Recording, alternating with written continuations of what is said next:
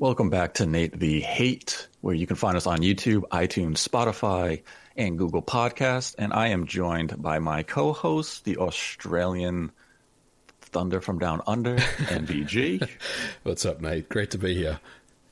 Always great to have you. And today we have a special guest, the tech analyst wizard himself, John Lenneman from Digital Foundry. Welcome, John. Greetings, gentlemen. It's good to be here. Oh, it's great to have you. It's definitely an honor to have you join us. And today we're going to talk about Phil Spencer's recent comment about the Xbox Series X, where he compared this upcoming generation to the shift we saw from 2D to 3D gaming. And I'll read his exact tweet. He said, "Ray tracing on console will be great. I'm very focused on the work we are doing around dynamic latency input. In my view, the feel of games this upcoming generation will change as dramatically as any since 2D to 3D, given CPU upgrade, DLI, memory bandwidth, and SSD." Now, what was your first take when you saw this tweet, John? So, I mean, there's different ways to look at this. First of all, there's the visual side, right? Obviously 2D to 3D was a gameplay shift as well as a visual shift. And, arguably you could say ray tracing being kind of like the holy grail of rendering, that is kind of, that's a massive, massive jump. But I'm not sure that we're going to see, this is like the beginning of ray tracing, if you will. We're still in that phase. The RTX stuff's been around for a couple of years. Now we have the consoles. I think this is going to help make it kind of the big push. So, in a way, it is almost kind of like, I could liken it to like the PlayStation, right? Or the Saturn, when you have the early generation of 3D. This is like the early generation of ray tracing. But fundamentally, I'm not sure that's not really comparable in terms of gameplay wise. But when you look at the big picture of what it could represent, like he mentions DLI, for instance, and I think they're putting a lot of effort into reducing input latency as much as possible and help developers sort of reduce that inherent latency that a lot of engines exhibit. And when you combine this with, modern television shipping that have much, much lower input latency than TVs from, say, a decade ago, it does kind of feel like they're pushing back towards games that are more responsive. Like, I don't know if we'll get back to CRT quality response times here, but it's kind of heading in that direction. I feel like the generation of PlayStation 3 and Xbox 360 especially was really, really bad for input latency. The frame rates were low, games were very laggy, things didn't feel great for the most part. And this generation has improved, but there's still room to grow. And I feel like the combination of much faster input with ray tracing, those are very big things, but whether it's like 2D to 3D, that's kind of debatable. So latency is the time it takes for the data to come from, the control of the input device to the screen, right? So remember when Stadia came out, they were talking about that negative latency thing where they kind of predicted your input movements and stuff, which ended up being kind of, it's something that's been around for a while. Stadia's marketing thing was terrible, but that kind of concept has been around. I guess my question is, outside of, these big buzzwords, how does this thing actually work? And I think that's the part for me that I want to learn more about. It sounds really cool, and that they're working with TV manufacturers on getting that level of latency down or that lag down. I think that's awesome they're doing that. But I also question how practical this will be when it actually does, finally appear on the Series X. Yeah, that's a good question. So, I don't know if we actually have all the technical details on that, but it could be something like, the whatever it's called, the run back or whatever they use in certain emulators. Yep. Where I think the idea, though, is to transmit input to the console, they say specifically just before the game asks for it. So there's that bit of like prediction element to it. But, you could see something like, say, send, you send the input, it's processing the frame, and it might like send the information to the GPU at an earlier point in the rendering time, for instance. You know what I mean? So it's like it's just changing the order of when it's sending commands off to the GPU and CPU and everything and shuffling that around, maybe. But it sounds like this is actually a very specific thing within the console. But yeah, you're right. I don't know all the details on technically how it works at this point, at the low level. Yeah. Because you're right. The way they describe it, it sounds like it's supposed to be something that's sort of universal, right? Right. And it's something kind of embedded into the controller, I think, as well. Yeah. So it's like it's part of the new controller design. So maybe it has to do with the actual, the controller board within the controller itself and the way it transmits data back and forth to the console. Yeah, that's interesting. So, we've been told that you can bring your old controllers forward to the Series X, which is great. I love that feature that they're offering. But do you get that functionality, or do you have to have a Series X controller to get the DLI? I think that will remain to be seen as we find out more about the system. Yeah, absolutely. Yeah, that's a good point. And I want to see if either one of you agree with me.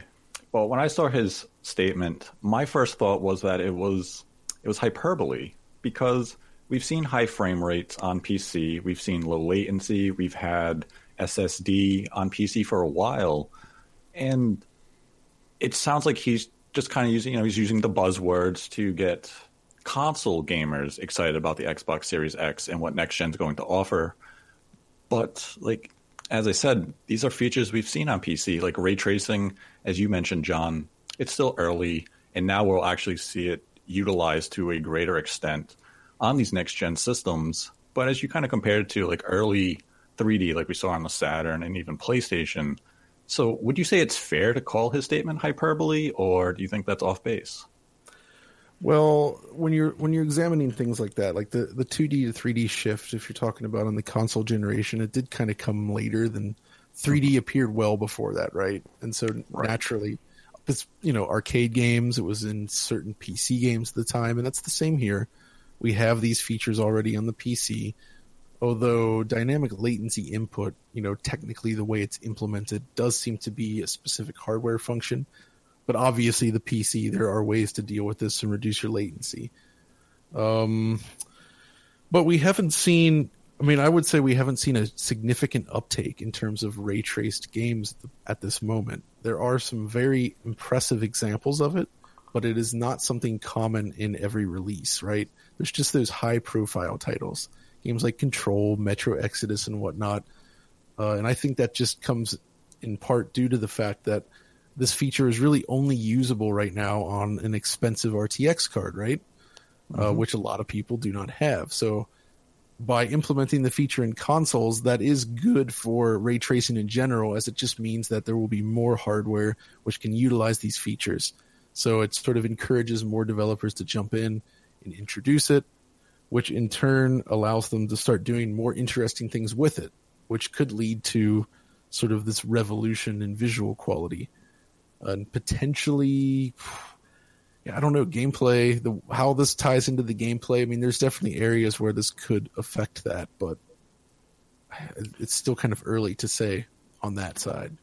Yeah, so would you say, when we saw the transition from 2D to 3D, how we saw a paradigm shift in the way we interacted and played our games, instead of ray tracing being that equivalent, would you say the SSD would play the bigger role in the way we experience games moving into the next generation?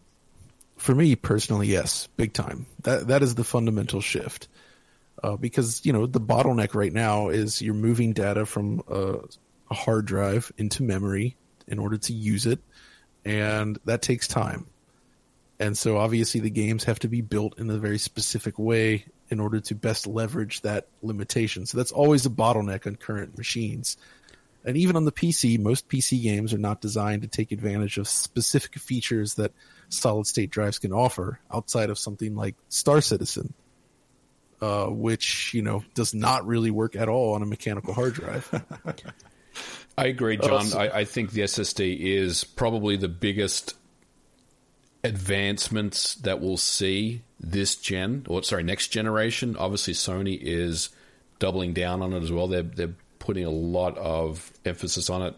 But Yeah, I mean, finally, you know, with the speeds that we're hearing about now, it's true virtual memory. You know, that concept of virtual memory where you've got your hard drive and you're pulling assets off the hard drive. I mean, sure, that makes a lot of sense, but it was never really fast enough to really kind of handle just a constant flow of assets coming off the hard drive without some type of jittering or stuttering, you know, especially if you weren't threading your code appropriately where it could pull assets off while the game was playing. Now it's fast enough where it truly is a bank of additional RAM or additional memory that you have access to, and I think that's quite exciting for games to come out, and I think we'll see some really cool things come out of that as the games start to show up. Yeah, I feel like that's actually going back to where we left behind when the PlayStation Saturn and that launched. The switch to optical disc gave us significantly more space to work with, of course, but you lost that speed. Yep. Old cartridges were basically like, you know, additional memory. Using memory mapped cartridges, you could directly access the data from the cart. You know, you still had system memory for each of those consoles to work with, of course, the work RAM and whatnot. But it was super fast. And this is the first time I think we're actually getting back to that point, because the SSD drives here, it's not, you know, the Switch, the DS, all those systems, Vita, they all use flash memory, right, as like sort of a storage mechanism, but it's not technically fast enough. It doesn't have the bandwidth to actually access it as if it were memory. Mm-hmm. So the move to SSD is basically a return to the memory mapped cartridge days in a way. So I'm very curious to see what can be done with that. Yeah. So I think fundamentally it's going to shift the types of things that can be done.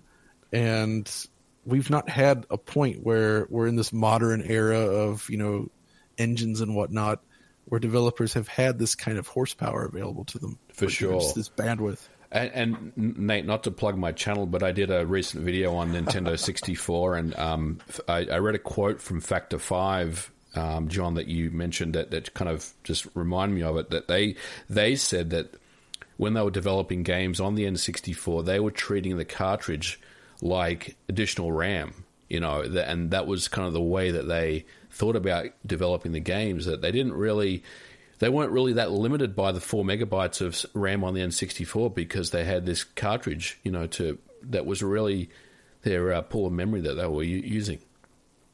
Yeah, and that was a great video, by the way.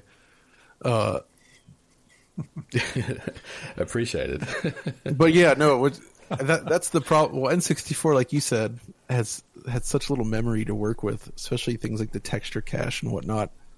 So sort of like streaming data in and out, you know, in real time from the cartridge worked well there. Yeah, and I think we'll see games start to use that approach. I mean, games are doing that today. I mean, everything, especially open world games, things are being streamed constantly, but I think we'll see a lot more as far as dynamic games, you know, with dynamic kind of environments as things kind of shift in and out.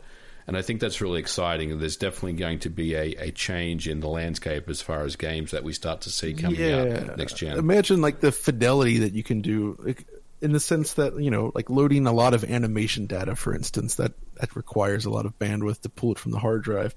So obviously right now, because they are streaming all the time, they sort of need to budget the type of data they're streaming and how much they're going to need for any scene, for instance. And now there's just you because you have access to so much so fast, you could kind of conceivably fetch anything you might need, allowing significantly more complex sequences. Like right now, I don't think we could see. You look at what Naughty Dog's done. You look at something like Uncharted 4, some of those incredibly complex animation sequences, and a lot of those very carefully designed things. Obviously, a lot of that is just, you know, careful talent poured into making sure the assets, the animations, everything's great. But you still need to load all that data, and trying to dump that kind of interactions into a massive open world game, I think it would be pretty difficult to do well, and I'm not sure we've really seen it. I mean, even productions like Red Dead Redemption 2, with its huge world, it doesn't have the finesse of something like that. Right. Not even close, really. So, you know, I'm very curious to see what they can do on that side, and I think that is the big step forward. Yeah, because like I'll use Final Fantasy VII Remake as a recent example, where you would go into town and you would try to interact with one of the characters, and you would have that, I'd say about a 5 to 7 second buffer of where the game was trying to load and stream just a simple conversation and to bring up like the shop menu. That is such a weirdly egregious example of this, and I'm not really sure what's going on there because we've seen plenty of games that don't struggle from these same issues. So it kind of seems like they had issues sort of managing what they're loading into memory because it's constantly shuffling things around. You got the texture pop in, loading conversations, that kind of stuff. It's kind of bizarre, actually. So yeah, hopefully. I mean, we all expect that Final Fantasy VII Remake will get a port to next-gen consoles. It's Square. It's an easy money opportunity.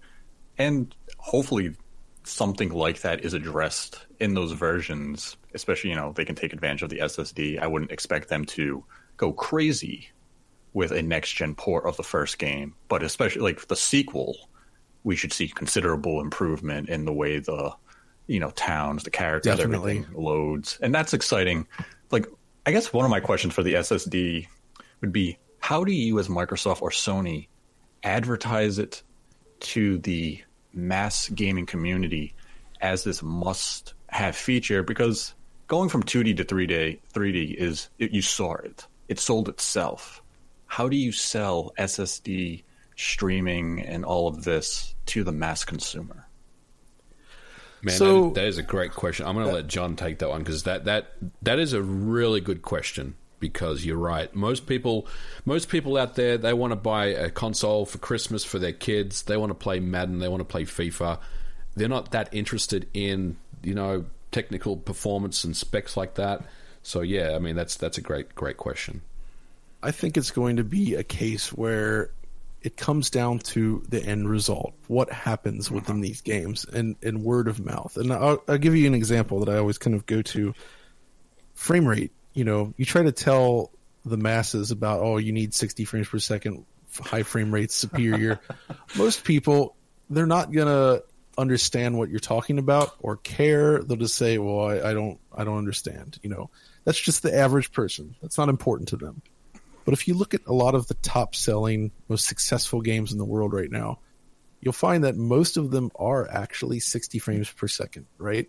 It's very, very common. Not all, but there's a lot. And what I found is that if you talk to these people about these games, like something like Call of Duty, like Fortnite, that run at these frame rates, they will tell you that this game feels better than this other game that might be 30 frames per second. They don't know why, but they know that it does. There's something about that feel. The frame rate does actually improve the experience, which we all know. They don't know why it's better. They just know that it is better. And I feel like it's the same kind of thing we might see with what the SSD could bring to the table.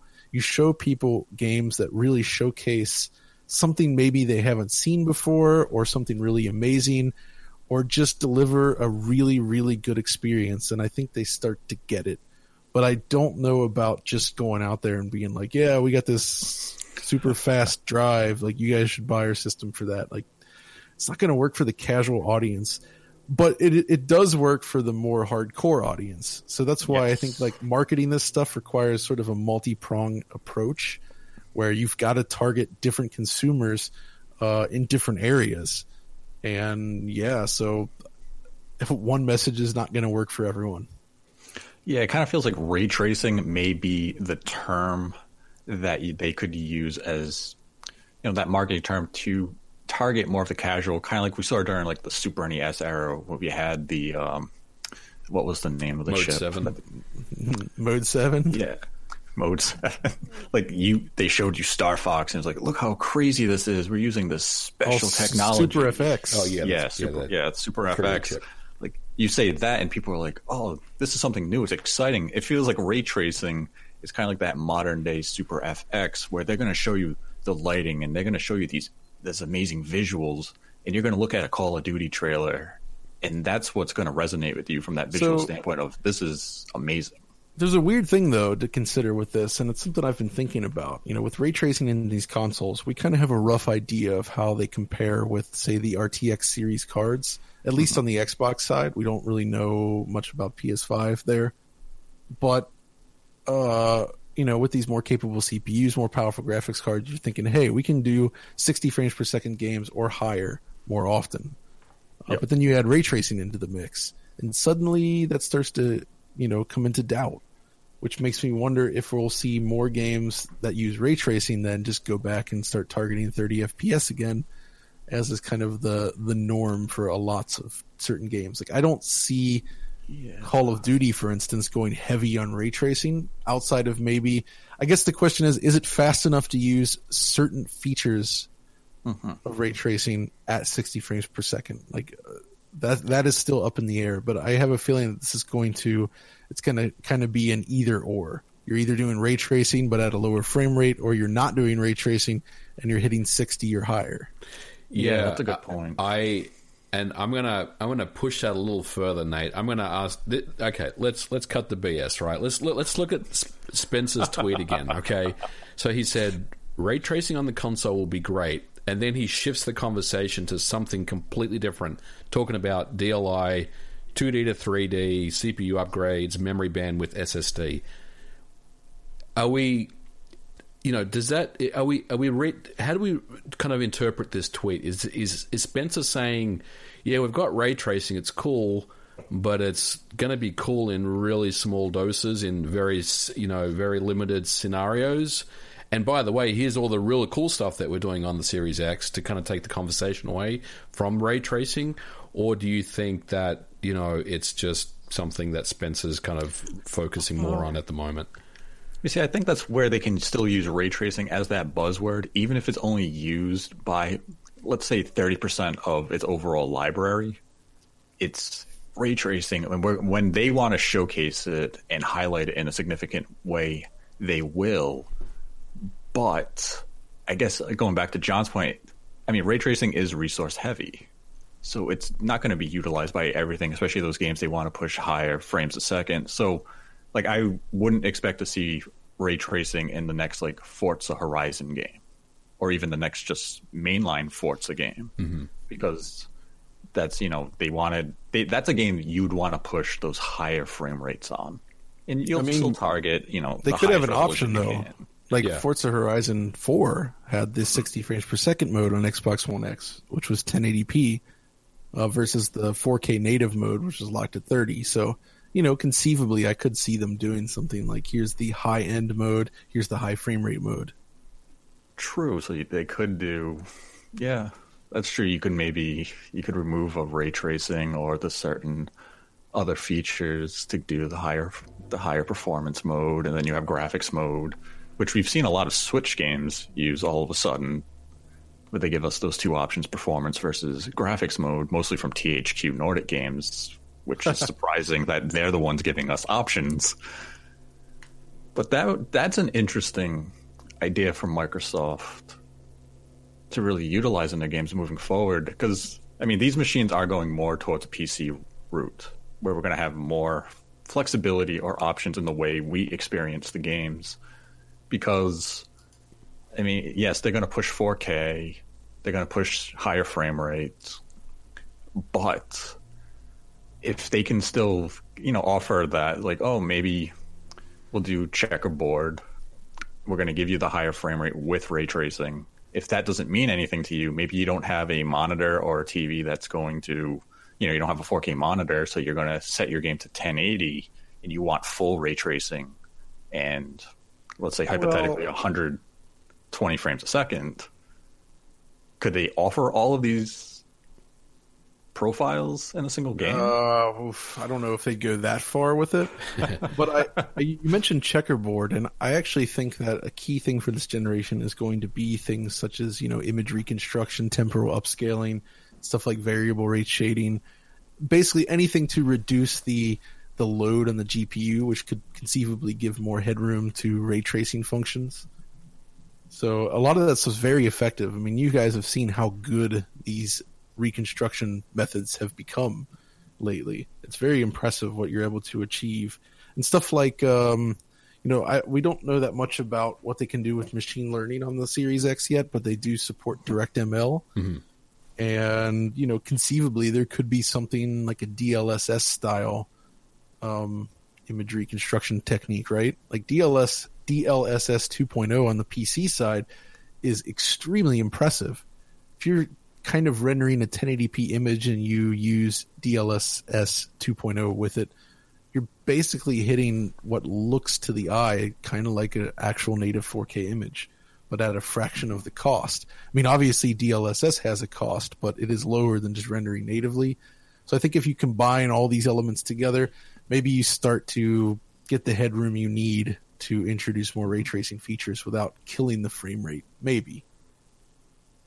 Yeah, so out of the Xbox Series X and the PlayStation 5, based on what we know, based on public information, which of the two would you say is better equipped to utilize ray tracing to a greater extent? We'll be back after a quick break. Ever thought modern video games should be more interesting? At the Gaming Blender, we take randomized genres, mechanics, and make a new game every episode. I've added permadeath. We have a survival game of a hardcore simulation, which could be House Flipper, and with the permadeath of XCOM. And that all has to be an action-adventure. Yes. Oh dear. Yes. And sometimes it doesn't quite work. And you have a construction off over the course of the narrative. A construction off. The way we can do this is that we ditch your idea entirely. Check out the Gaming Blender on all your favourite podcast platforms now.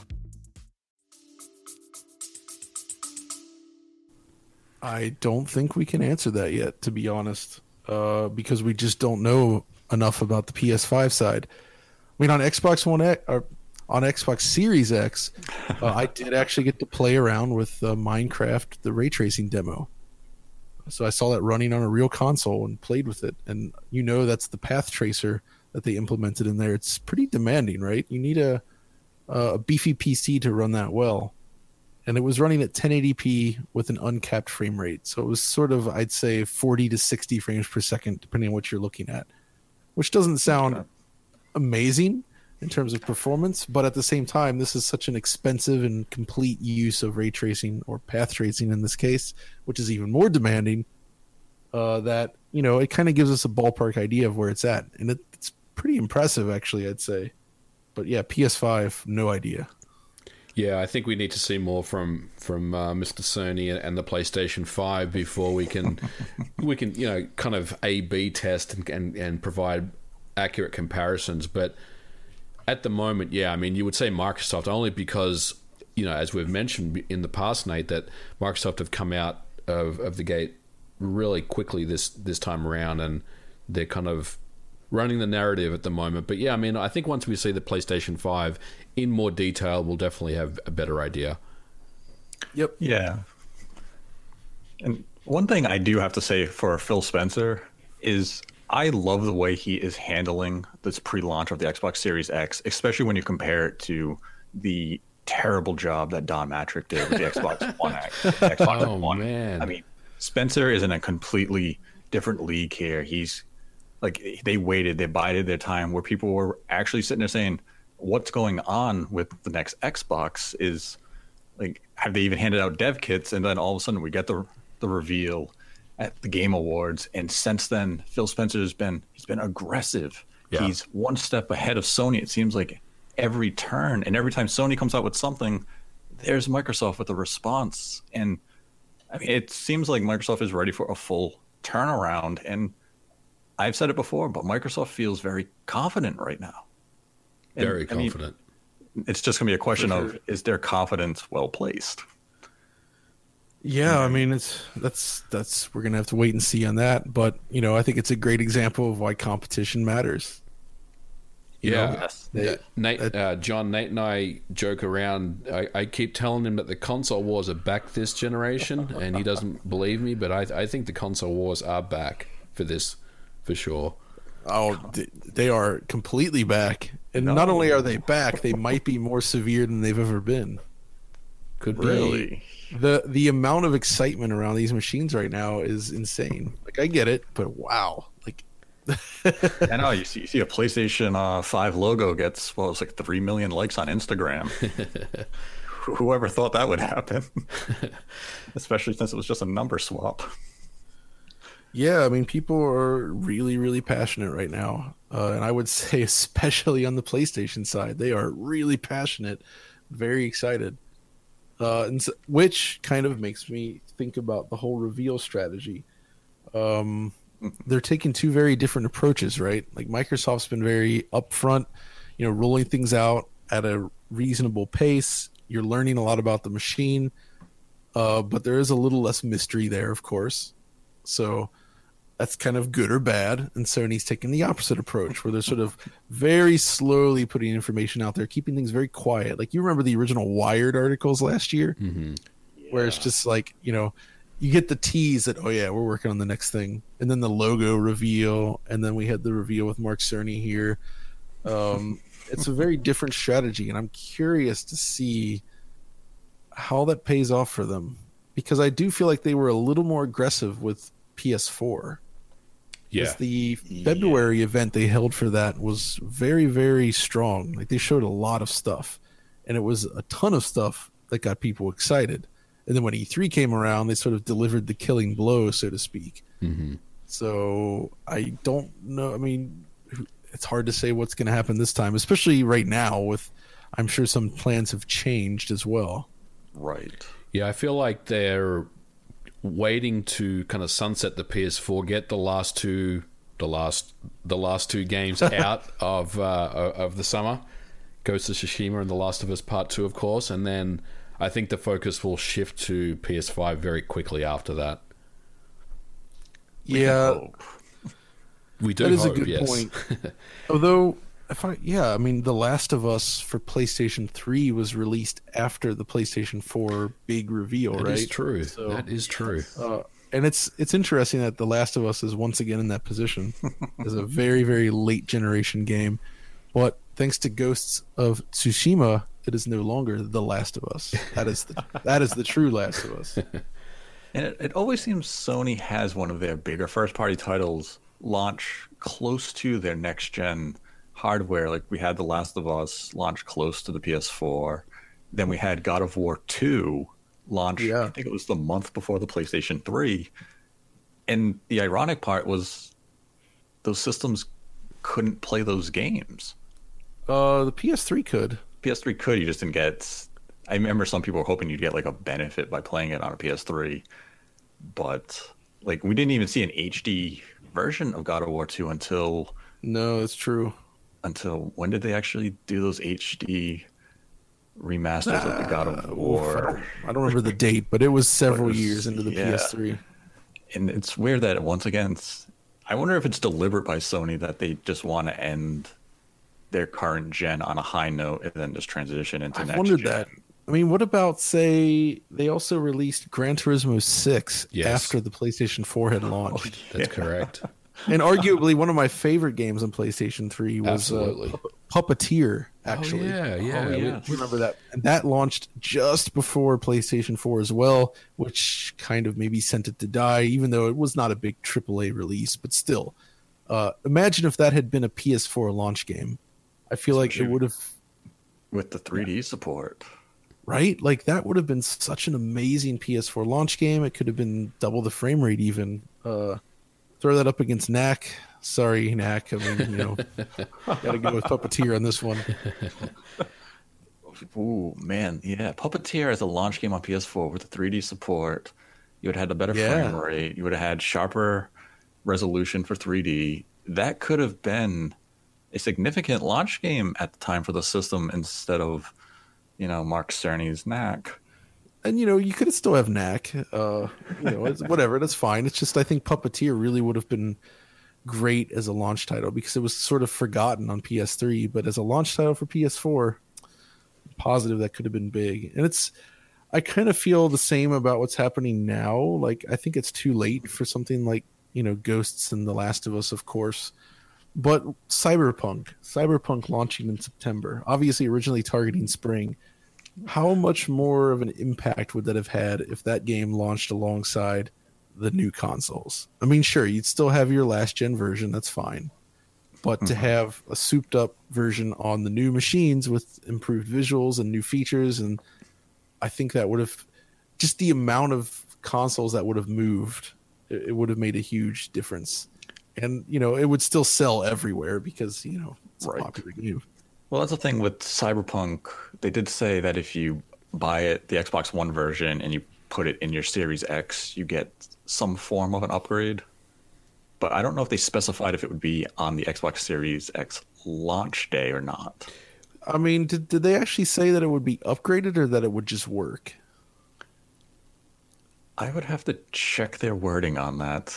Because that's what I'm wondering. PG? Yeah, I got to go back and check as well. It's an interesting point because I mean, theoretically, it could run better. I mean, that's presuming there are performance issues in the launch version. Maybe just running it on an Xbox Series X would fix those problems in that case. So, putting on my conspiracy theory hat on for a sec, do you think that they made the date September because they don't have exact information as to when new generation consoles are coming out, and so they couldn't really commit to anything because they didn't know? I mean, targeting launch is obviously always a difficult proposition, so you kind of have to assume a time frame.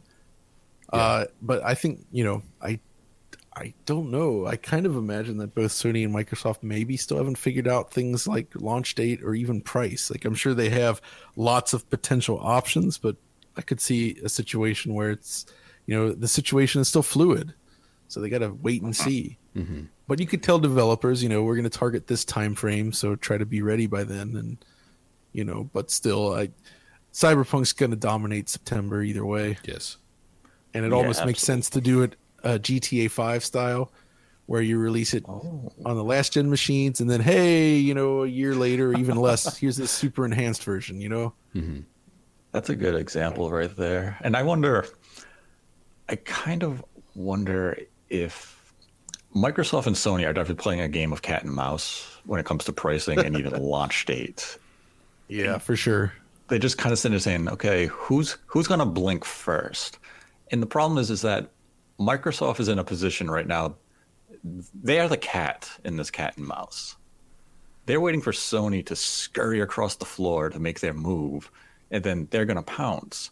And both companies have to be aware of this, because, I mean, there's no way Sony is sitting in their office saying, well, we're gonna get one up over Microsoft. Microsoft's sitting there saying, we know you're thinking that, whether it's in price or launch day. See, you think you're gonna beat us. This is the part that I struggle with. Sony sold 100 million PlayStation 4s. Yes. And now we kind of are led to believe that they're waiting to see what Microsoft's doing. That part I struggle with. I'm not saying it's not true or it's not something that's happening, but I just how can you come away from the PS4 in such a commanding position and kind of be second guessing yourself coming into the next gen? That part really just doesn't make sense to me. I hate to use this term, but it's been true in the past. I think Sony is shifting a little bit into their arrogant Sony mode. Oh, there it is. I was waiting for that. You mean from PS2 to PS3 all over again? Yeah, I think they're kind of saying they're like, we had a huge success. And we also have to remember how many times Microsoft fell over their own feet due to the poor leadership of Don Matrick of the Xbox One, where they came out and said, you can't have used games. And Sony comes out at E3, and you had Adam Boyes hand the game to Yoshida saying, here. Like, that was a coup de grace right there. Microsoft can't recover their messaging. Microsoft's messaging has just been on point. Yeah. And I think when they came out at the Game Awards, they caught Sony off guard with a more powerful machine than Sony was expecting. And now Sony's kind of on, they backed a little bit, like, okay, Microsoft is coming at us stronger than we thought. They're coming way more aggressive than we anticipated. How do we counter this? So one interesting thing to consider, though, is that power is not the be-all, end-all, right? If you look at the history of PlayStation, they were not always the most powerful. PlayStation 1, PlayStation 2, they have their interesting strengths for sure. but there was competition that was more capable, I would say, in both of those cases, despite them becoming the market leader. And you also see this in the handheld space, like with the DS and the PSP, or the 3DS and the Vita, where, you know, the more powerful machine fell short. Although I would still say the PSP was a huge success. It just wasn't DS success. Right. And the Xbox One, I think, is the first time, I mean, it's only their third console, but it's the first of the three that launched that was actually a weaker machine. That's the first time that had happened, because the Xbox brand was built specifically around power, and I'm not sure that was necessarily the case with the PlayStation. It just kind of happened that way with PS4. So, and even now, you know, the PS4 Pro is a less capable machine, but, you know, the launch situation is different since it came out a year earlier and everything. So I think even if I think Microsoft wants the power more than Sony, perhaps, if you know what I mean. It's like, to them, it's very important for their brand, for their fans to have as much power as possible on the PS5. And I'm not saying one is more powerful than the other here at all. So for anybody listening, that is not what I'm saying here. I'm just saying, I think it would be more acceptable on the Sony side to have a slightly less capable machine, because that's kind of how they've rolled in the past. And it has not hurt their output at all. I don't think power alone is why people have gone to PlayStation. I mean, that's definitely wasn't the case for me either. So, right. I mean, I guess you could say Sony has a more prestigious lineup of first-party software. They have their iconic franchises, whereas Microsoft still kind of just has, I guess you would say, Halo, Gears of War, and Forza, but neither of those like three really match the highs of the God of Wars, or even a more recent example of like Horizon Zero Dawn. Like, that was a huge success for a new IP. I want to see what they can do this, because they have purchased a lot of developers. And if you look back at the history of the Xbox, there were periods where they had a lot of first-party published games that were really interesting and unique. And I mean, they even recruited in Japanese studios, like the Mistwalker games, for instance. Yes. Those were phenomenal. Microsoft was doing a lot of experimental stuff and working with great developers and publishing this stuff under the first-party name. Some of it didn't pan out, but, you know, they were going for stuff like Too Human, for instance, at the time. Obviously, that didn't, you know, we know what happened there, but I'm just saying, you know, if you look at the history of that developer that they went with, it makes a lot of sense.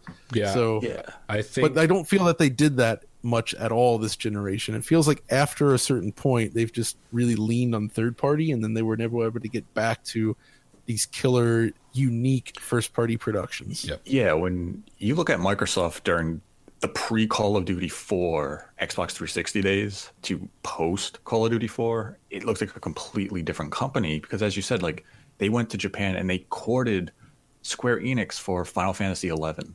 They had Mistwalker with Blue Dragon and Lost Odyssey. They went Bullet Witch. Bullet Witch.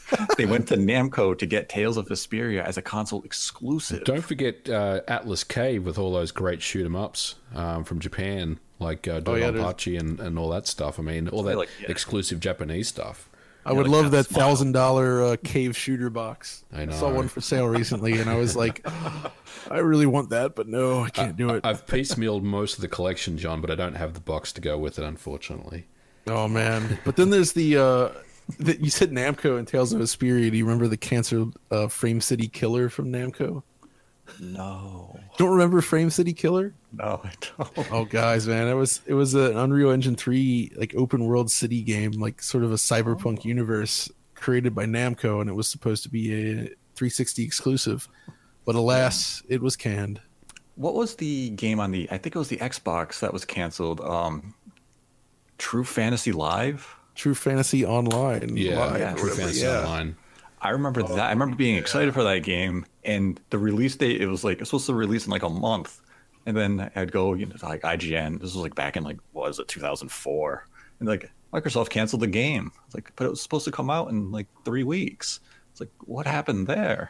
But like, the Xbox era Microsoft, because they leaned so heavily on themselves, they covered every genre back then.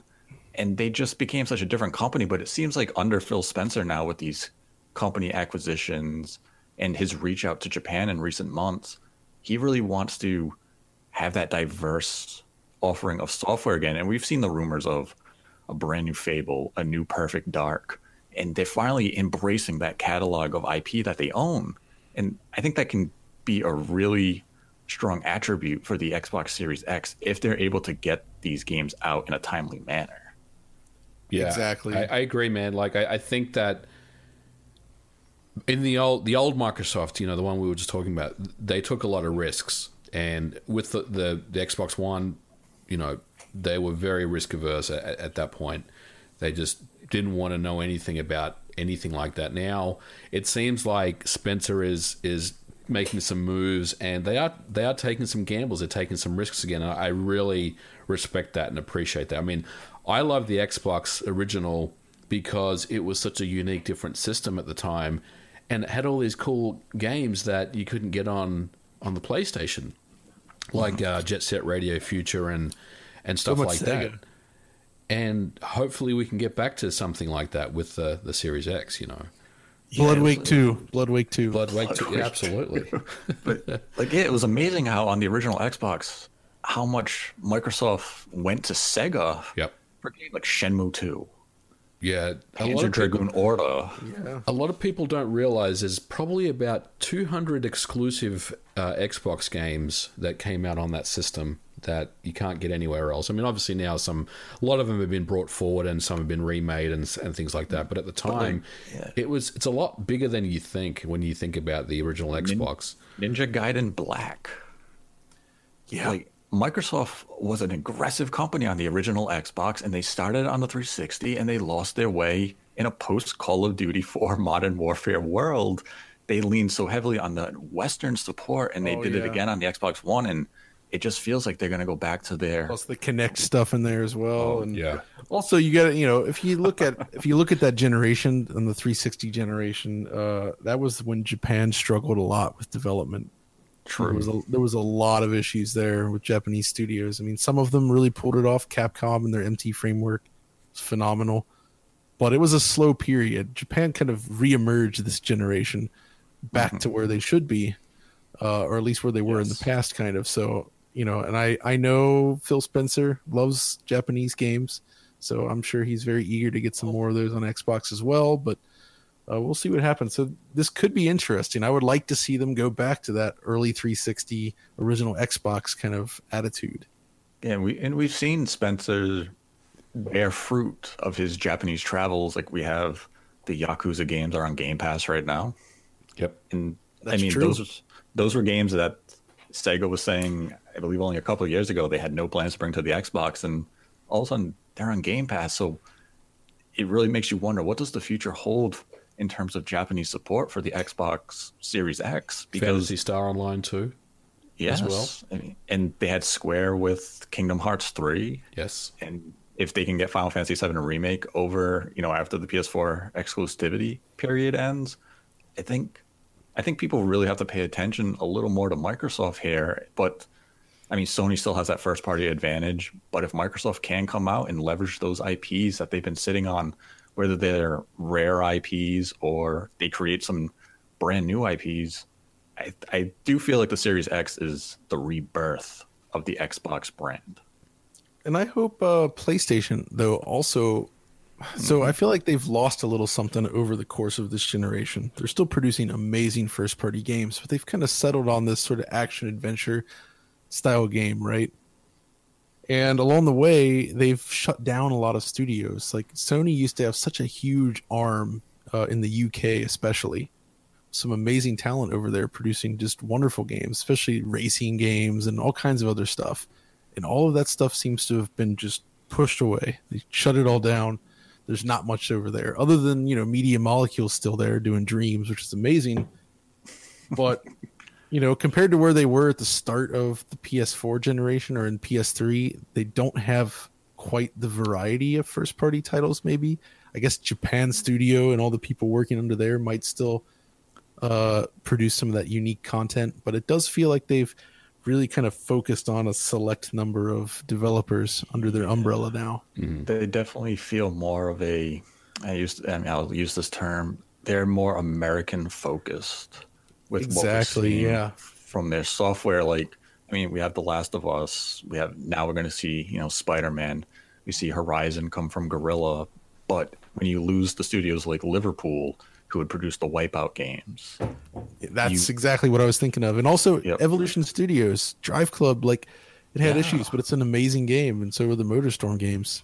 Oh, MotorStorm was a fun franchise, and then I believe the last entry was MotorStorm Apocalypse, and I think didn't that come around the same time as the earthquake in Japan? So not only did that come around during the earthquake, it also released during that massive PSN outage.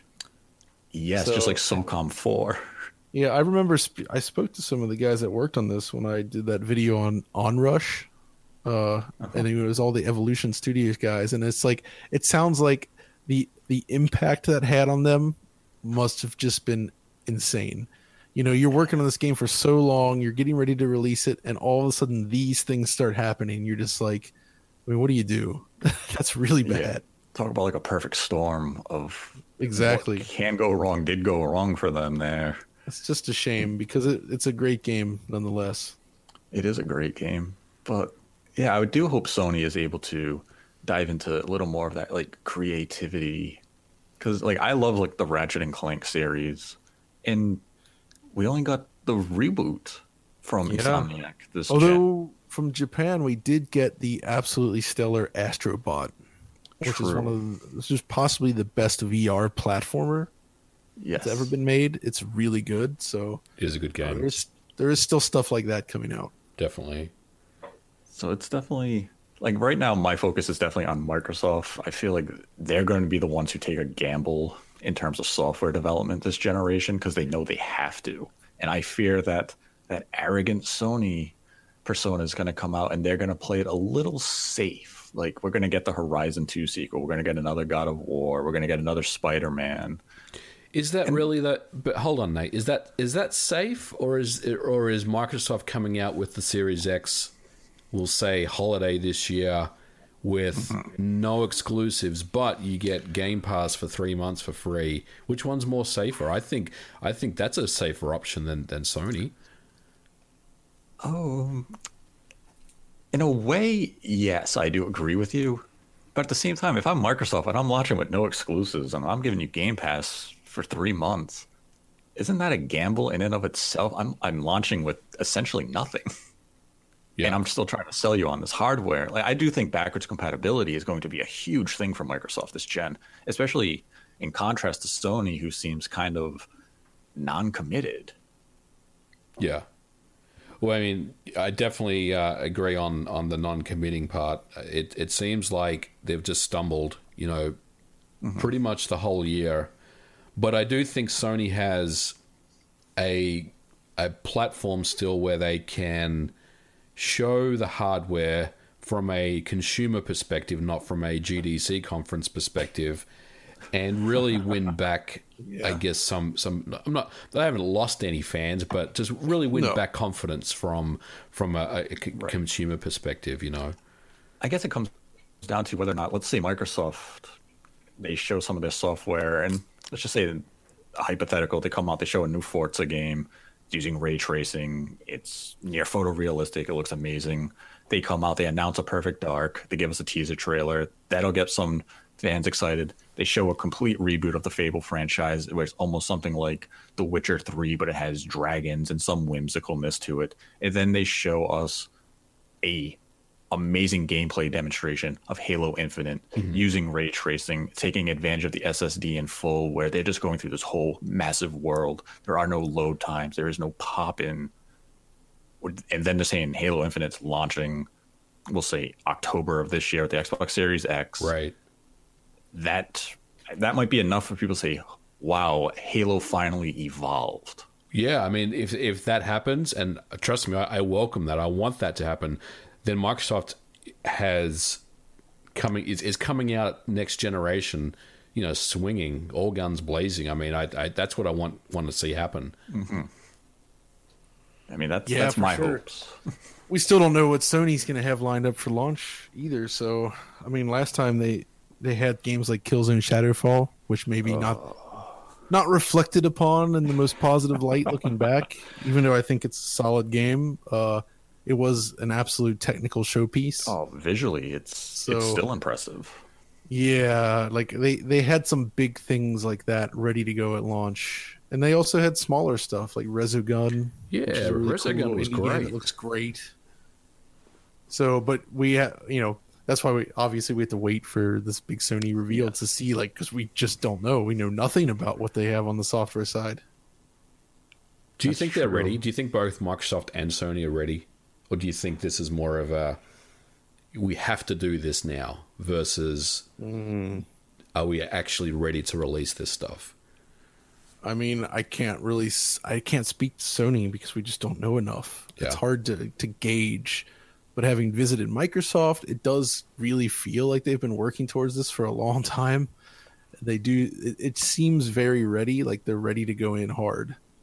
So I think that they are definitely ready. PS5, they absolutely could be ready as well. We just don't know because, again, it's really hard to know what's going on in there. There's just not enough information there. So if you were Phil Spencer, what would be your focus for your upcoming events where you have to sell the Xbox Series X to the mass consumer? Like, what game would you show and what features would you highlight to make people say, wow, I never bought an Xbox before, but I'm buying a Series X? I think they've talked a lot about the hardware already. I think that's out there. I think what they need to do is they need to come out swinging with some very big games that show what this offers over previous gen. And they need to do... It can be a mix of new stuff, but I really think something like Halo Infinite, it needs to be good, it needs to look amazing, and it needs to be shown. I think that's the kind of thing that actually gets fans of the platform excited again, and that's kind of what they're waiting for. So they need a moment like that. But, like you said, showing something like Fable 4, and what it could conceivably be. Maybe it's not ready to be shown, but that's the kind of stuff, big stuff like that. They really need to get out there, and they need to get it out there fast. Because the last two conferences at E3, they were very entertaining, but there wasn't anything that was quite that powerful, especially last year. Yes. You know what I mean? Nothing where you're like, whoa. And that's something Sony was always really good with at their E3 conferences, was just like knocking it out of the park with at least one or two like really jaw-dropping demos or something unexpected. That's Microsoft need that really bad on the software side, because I think people are excited about the hardware, but they need that software. And that's like Sony had the E3 of Dreams, where you had The Last Guardian, Final Fantasy, and like Shenmue, and Microsoft had, I'd say they consistently had solid E3s throughout the Xbox One generation. They just never had that showcase that you walked away from saying, wow, I need to get an Xbox. It was just consistently quality, but nothing groundbreaking. Like we've seen the Ori franchise. They're great games. You saw Cuphead, a fantastic game, but they weren't system sellers, whereas Sony would come out in 2017, show you a roadmap of their next 3 years of big releases, and that was enough. Like, you're not getting these games for 3 to 4 years, but they got you excited today, and you bought a PlayStation for them, and you kept buying PlayStations moving forward, and that was enough. Whereas Microsoft was just always kind of like, they always left you waiting, like, you guys have to have something big. Something big is coming from you, right? And it just never seemed to come to fruition. Yeah, that's kind of the thing. I feel like they never had a demo as impactful as the Halo 2 demo from 2004. That was like the best moment in Xbox E3 history in my memory, where, even though the final game didn't end up looking quite like that, and we've seen builds of that version running on Xbox hardware, it was a legit thing. It was just very early, and but still, the way that whole reveal went was absolutely nuts. It really brought down the house. People went crazy for it. I mean, I think my big moment for Microsoft at like an E3 was probably when they showcased Gears of War, because that game to me was that set next gen. See, I'm split on that, because it looked insane when it released, but the earliest demos before they really nailed the gameplay loop had a lot of weirdness going on. Like, you'd have scenes That was like well, there was the car that was cool with the shadows, because the early versions they had full dynamic shadows, which was cool. But even earlier than that, when they very first showed the game, you'd have like Marcus Phoenix just running across a battlefield, just taking tons and tons of bullets, and he's just kind of like ooh, ooh, ooh, like flinching in a very not so elegant looking way. And it just made it seem like you're just like, what? You're just taking all these bullets, and he's just reacting this way, and like, what's even the gameplay? And can Epic even make a single player game like this anymore? There was a lot of like, confusion around it at that time. For me, at least, I remember being like skeptical. But then when it came out, it was, Gears to me was like that game that really set the 360 apart from the Xbox, because you remember the early days of the 360 where we had Wall Guy and everyone was calling it an Xbox 1.5. But then we had Graw. Yeah. And Fight Night Round 3. Oh, that game was great. Oh, yeah, that's stunning. Mm-hmm. When I saw that for the first time, I was like, wow. And it looks better on 360 than it does on PS3. I agree. I agree with John. All roads lead to Halo Infinite. If Halo Infinite is there at launch, Series X is in a good place. I think. How do you sell the Series X to people? I think if you have Halo Infinite and you really push that, and then you also market hey, you can bring any of your old or of your existing Xbox One games across, no problem at all. They'll all work.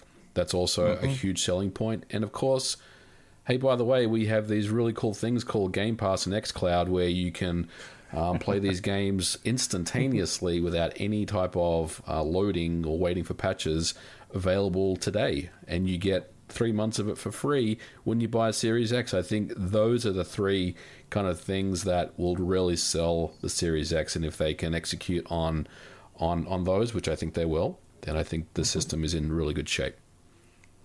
Definitely. So to conclude this, on a scale of 1 to 100, what would you say is your confidence rating in Microsoft doing well with the Series X?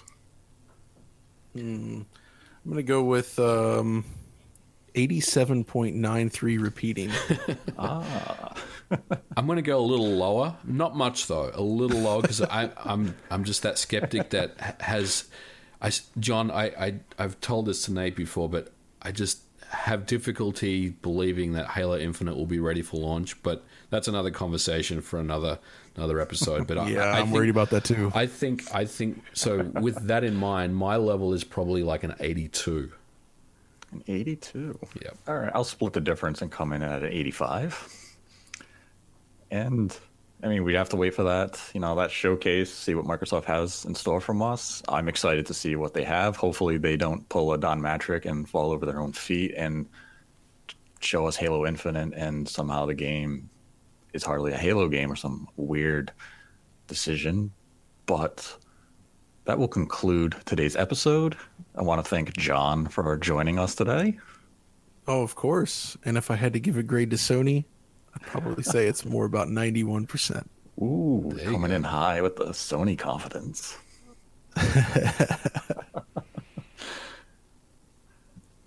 And MVG, always a pleasure to have you. Thanks for having me on. And I would give Sony, again, I'd go a little lower than that. I'd probably give it like an 85. It's just that hype, man. The hype is huge. It is. Like maybe it'll tail off, but right away it's gonna smash. I know it's gonna do well. That logo and that controller got people excited. Exactly. That's what I'm basing that kind of stuff, and just the engagement with our own audience. Yep. It's insane. Well, to everyone, if you enjoyed this episode, give the video a like. If you didn't like it, give it a dislike. Leave your thoughts in the comment section below. I'll be sure to go through them. You can find a link to John's Twitter account and to Digital Foundry's YouTube channel in the description below, as well as MVG's YouTube account. And until next time, don't deny me, embrace me.